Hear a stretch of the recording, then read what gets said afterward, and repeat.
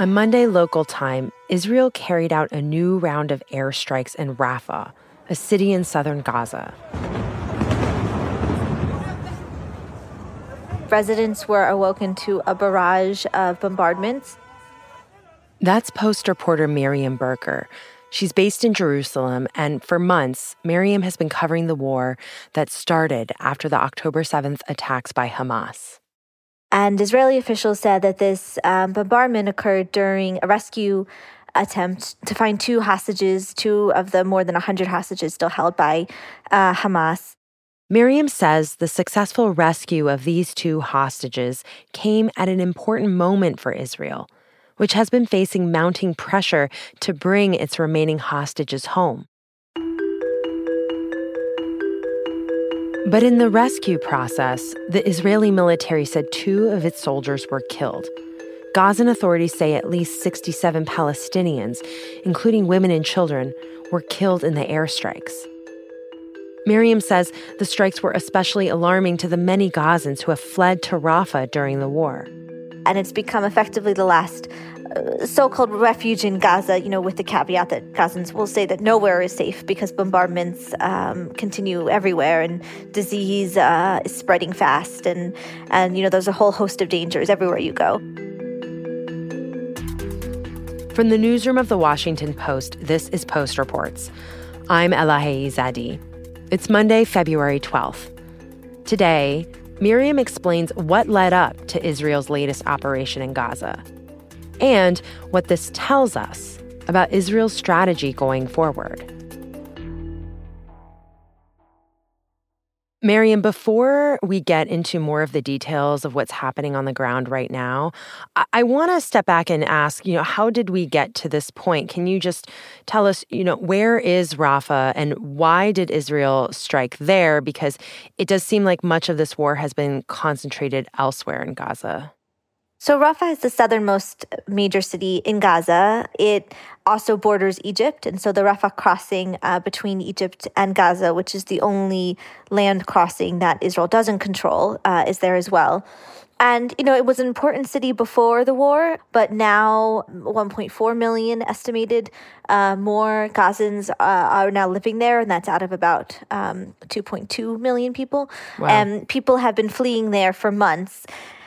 This has become the place where the most aid has been able to reach, where the most people have poured in, and where in recent days the Israeli government, Israeli authorities have said that, they are planning to go in. They say that Hamas fighters are now, underground in that city, and they are, have not made formal calls for people to evacuate yet, but have said that this, is coming.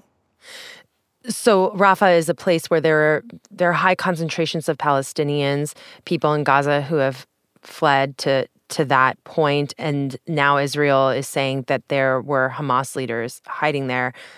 So did Israel set out to launch these attacks in Rafah because it says Hamas is hiding there? Why did Israel target Rafah at this point? Israel's military said that it carried out a series of strikes in the early hours of Monday local time, based off what they said intelligence they had about the location of these two hostages who are Israeli Argentinian citizens. They said that these strikes were effectively enabled their soldiers to come in into this residential area where they said Hamas was holding the hostages. It caused a lot of panic for people because, one, it was a very deadly night. According to Gazan authorities, some 67 people were killed. And it also comes when people are really bracing for an Israeli ground operation and intensified bombardments. The sort of pattern that people have seen before was that before Israeli troops went into an area, they would, call for evacuations and have these really intense bombardments, which in part Palestinians said made it very difficult for them to leave because often they were being told to flee, while simultaneously under attack. So far, Israel hasn't laid out any specific evacuation orders, hasn't said, like, you should take these roads and go to this place. The understanding is that those plans are in place and just have not been ordered yet. There's intense pressure, international pressure, especially from Washington, to, prevent this sort of ground invasion from human rights groups, etc. Washington and the Biden administration has said, there has to be a clear way for civilians to evacuate before there is such a ground invasion of Rafah. And, again, Palestinians there say that there's, largely everyone's been displaced multiple times who lives there by now. And, just based off of past experiences, that there's really no safe way to have this many people leave this area during this fighting, and that there's, basically nowhere left safe in Gaza as well. Yeah, and Miriam, I'm also wondering about the 2 hostages who were rescued by Israeli forces. It's probably such a relief for their families that they're back. Do we know who they are and how they're doing? So they were 60-year-old Fernando Simon Merman and 70-year-old Luis Har. The Israeli military says that they are in good medical condition. They've been taken for further medical examination in Israel. This is sort of standard procedure that we have seen in the few instances. This is the second successful attempt by Israeli forces to bring back hostages, and this is in addition to there having been a week-long humanitarian pause, which included the exchange of Israeli hostages for Palestinian prisoners. And so, they'll undergo also, being questioned by Israeli authorities so that they, that people there can learn as much as they can also about the conditions of the remaining hostages. Miriam, you had mentioned a humanitarian pause last year, and I think many of us remember that. It led to the release of more than 100 hostages held by Hamas. And this is now months later where a military operation has resulted in 2 hostages being rescued. So why is Prime Minister Benjamin Netanyahu taking this military approach rather than another approach to recovering hostages? So there is simultaneously going on right now also negotiations with Hamas facilitated by other countries such as Qatar, Egypt, the United States is involved, trying to negotiate a longer term.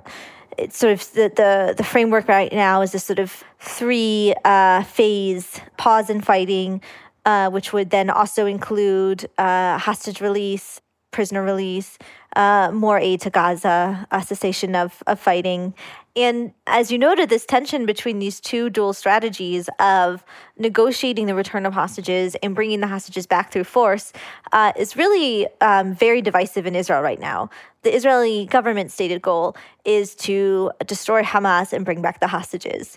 There's been increasing criticism from within the military, even from within Netanyahu's cabinet right now when it comes to the war, and then widespread within Israel over whether those 2 stated goals are actually compatible or incompatible with each other.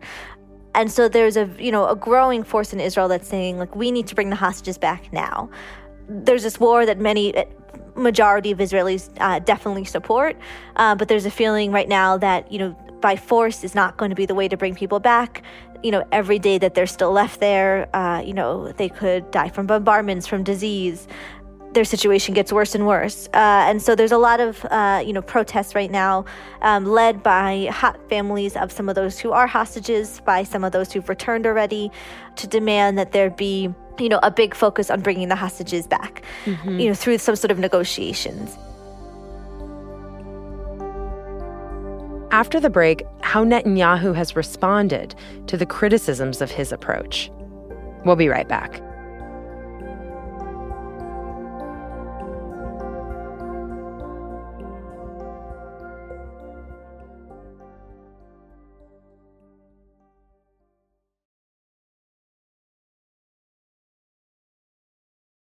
So, Miriam, as you laid out, there's 2 dual strategies, this one getting the hostages back by force and one through negotiations. If there's increasing criticism on Netanyahu and his government about the strategy to get the hostages back through force, why is he still pursuing that? What has he said about that being the effective and needed approach to this? So, Netanyahu has said that the war is the only way to bring people back. He and his supporters have said, it's important to bring back these hostages, but we have to defend, in their eyes, they have to defend the state of Israel. They have to destroy Hamas. They have to make it so that October 7th can't happen again. You have to dismantle. Hamas is a military force that controls territory. We're well and within reach, and we shouldn't stop. And so the calls to rein in the ground operations, in order to, one, protect Palestinian civilians, those calls to international communities, or B, from within Israel, really to bring back the hostages, fall on deaf ears for Netanyahu. Those who say that under no circumstances should we enter Rafah are basically saying, lose the war, keep Hamas there. And Hamas's promise to do the October 7th massacre over and over and over again. And what about Israel's strongest international ally, the United States? You mentioned criticisms. How has President Biden responded to what Netanyahu is doing in Rafah? So all in all, the United States has been and remains Israel's staunchest ally, both in terms of diplomatic support for this war and in terms of financial support in terms of weapons, etc. What we have heard, though, the kind of language you will hear from the Biden administration when it comes to criticism about plans for a ground operation in Rafah, increasing calls to lessen the civilian toll.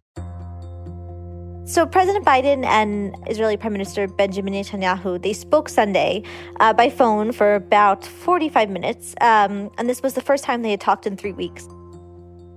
And so, during this call, Biden, we are told, sort of emphasized that there had to be a protection of civilians, and that this is sort of a constant discussion between the two of them. This is according to, a White House briefing for reporters after this. And that this sort of was left as a huge question about how civilians could be spared from an Israeli offensive, in Rafah. And this comes after last week when Biden said that the war in Gaza had become over the top. It has killed more than 28,000 people, according to the Gaza Health Ministry. Nearly 70,000 have been injured in Gaza. I'm of the view, as you know, that the conduct of the response in the Gaza Strip has been over the top.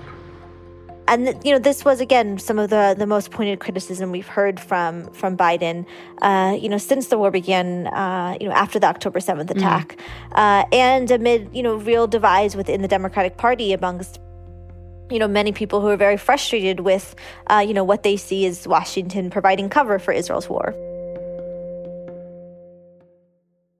So, Miriam, how is the rest of the world responding to this operation in Rafah, and what could that mean looking ahead for Israel? British Foreign Secretary David Cameron, has said he's deeply concerned about the prospects of this ground offensive in Rafah. We are very concerned about what is happening in Rafah because, let's be clear, the people there, many of them have moved 4, 5, 6 times before getting there. And it really, we think, is impossible to see how you can fight a war amongst these people. There's nowhere for them to go. EU Foreign Affairs Chief Josep Borrell, Germany's foreign ministry, they've all warned that this ground incursion could be catastrophic. The head of the United Nations said that this would, increase what's already a humanitarian nightmare. And I'm especially alarmed by reports that the Israeli military intends to focus next on Rafah, where hundreds of thousands of Palestinians have been squeezed in a desperate search for safety. Such an action would exponentially increase what is already a humanitarian nightmare with untold regional consequences. Aid organizations, United Nations, and even, again, Israel's allies have been warning that this, will be so catastrophic for Gazan civilians. And, the bulk of those who've been killed, according to the Gaza Health Ministry, have been women and children so far in this war. And so there's just huge fears about what this could mean. Again, Rafah is the main place where aid's been able to be distributed as of right now. Even then, it's still, not enough at all in order, to address the growing needs. There's looming famine. A huge proportion of Gazans are going hungry and starving. And then asking, 1.4 million people to move elsewhere in a war zone. There's just there's no precedent for that right now that people can point to and say, okay, well, in terms of being able to say that this might work at all. So, I mean, given the international pressure, and then also, the United States being Israel's strongest ally, and that President Biden has been making some of these remarks lately and having reportedly this phone call with Netanyahu. What does it, I guess, say, Miriam, that Netanyahu is still taking this approach and this tack? What does that tell us about how this war will go on from here? I think this war has shown, in a lot of ways, both the limits and the sort of consequences of U.S. foreign policy in the Middle East over recent years, from the Trump administration and then, continuing with the Biden administration. Right now, U.S. pressure has been able to, have somewhat of an influence, it seems, on Israeli policy, but the sort of destructiveness of this war has continued on, and Israel says it's going to continue until it accomplishes its goal, which it says is, eradicating Hamas, destroying the militant group. What that means for, the remaining Gazans who haven't been killed, who are now displaced, who are now up against the border with Egypt. Egypt, who's had a longstanding peace treaty with Israel, says that it will not accept, all of these Palestinian refugees onto its soil, which would effectively be, sort of another mass displacement of Palestinians, which they experienced with the founding of Israel. All of these elements have really underscored that, the longstanding sort of logic of U.S. policy in the region is not holding. And Israel definitely, sees this as an existential fight. Palestinians also see this as an existential fight. And they don't see the U.S. as at all having, been a neutral party in this. And, this has repercussions. Israel in the occupied territories, in the immediate region, in the Gulf, all around the world right now. In a lot of ways, what happens in this war is going to be, having a huge impact on U.S. policy and U.S. options for years to come. Miriam, thank you so much for joining and explaining all this for us. Thank you for having me. Miriam Berger covers the war in Gaza for The Post. At a press conference today, Israeli spokesman Eylon Levy said his country's military was preparing to ramp up ground operations in Rafah. Levy said Israel already, quote, successfully swept through most of the Gaza Strip from the north. Levy also said most of Hamas's surviving forces were in Rafah, a claim the Post could not immediately verify. That's it for Post Reports. Thanks for listening. Today's show was produced by Rennie Svirnovsky. It was mixed by Sean Carter and edited by Ariel Plotnick and Lucy Perkins. Thanks also to Emma Talkoff. If you're looking for the latest updates on the big news of the day, check out our morning news briefing, The 7. We bring you the 7 stories you need to know about every weekday morning by 7 a.m. You can listen to it wherever you listen to podcasts. I'm Elahe Izadi. We'll be back tomorrow with more stories from The Washington Post.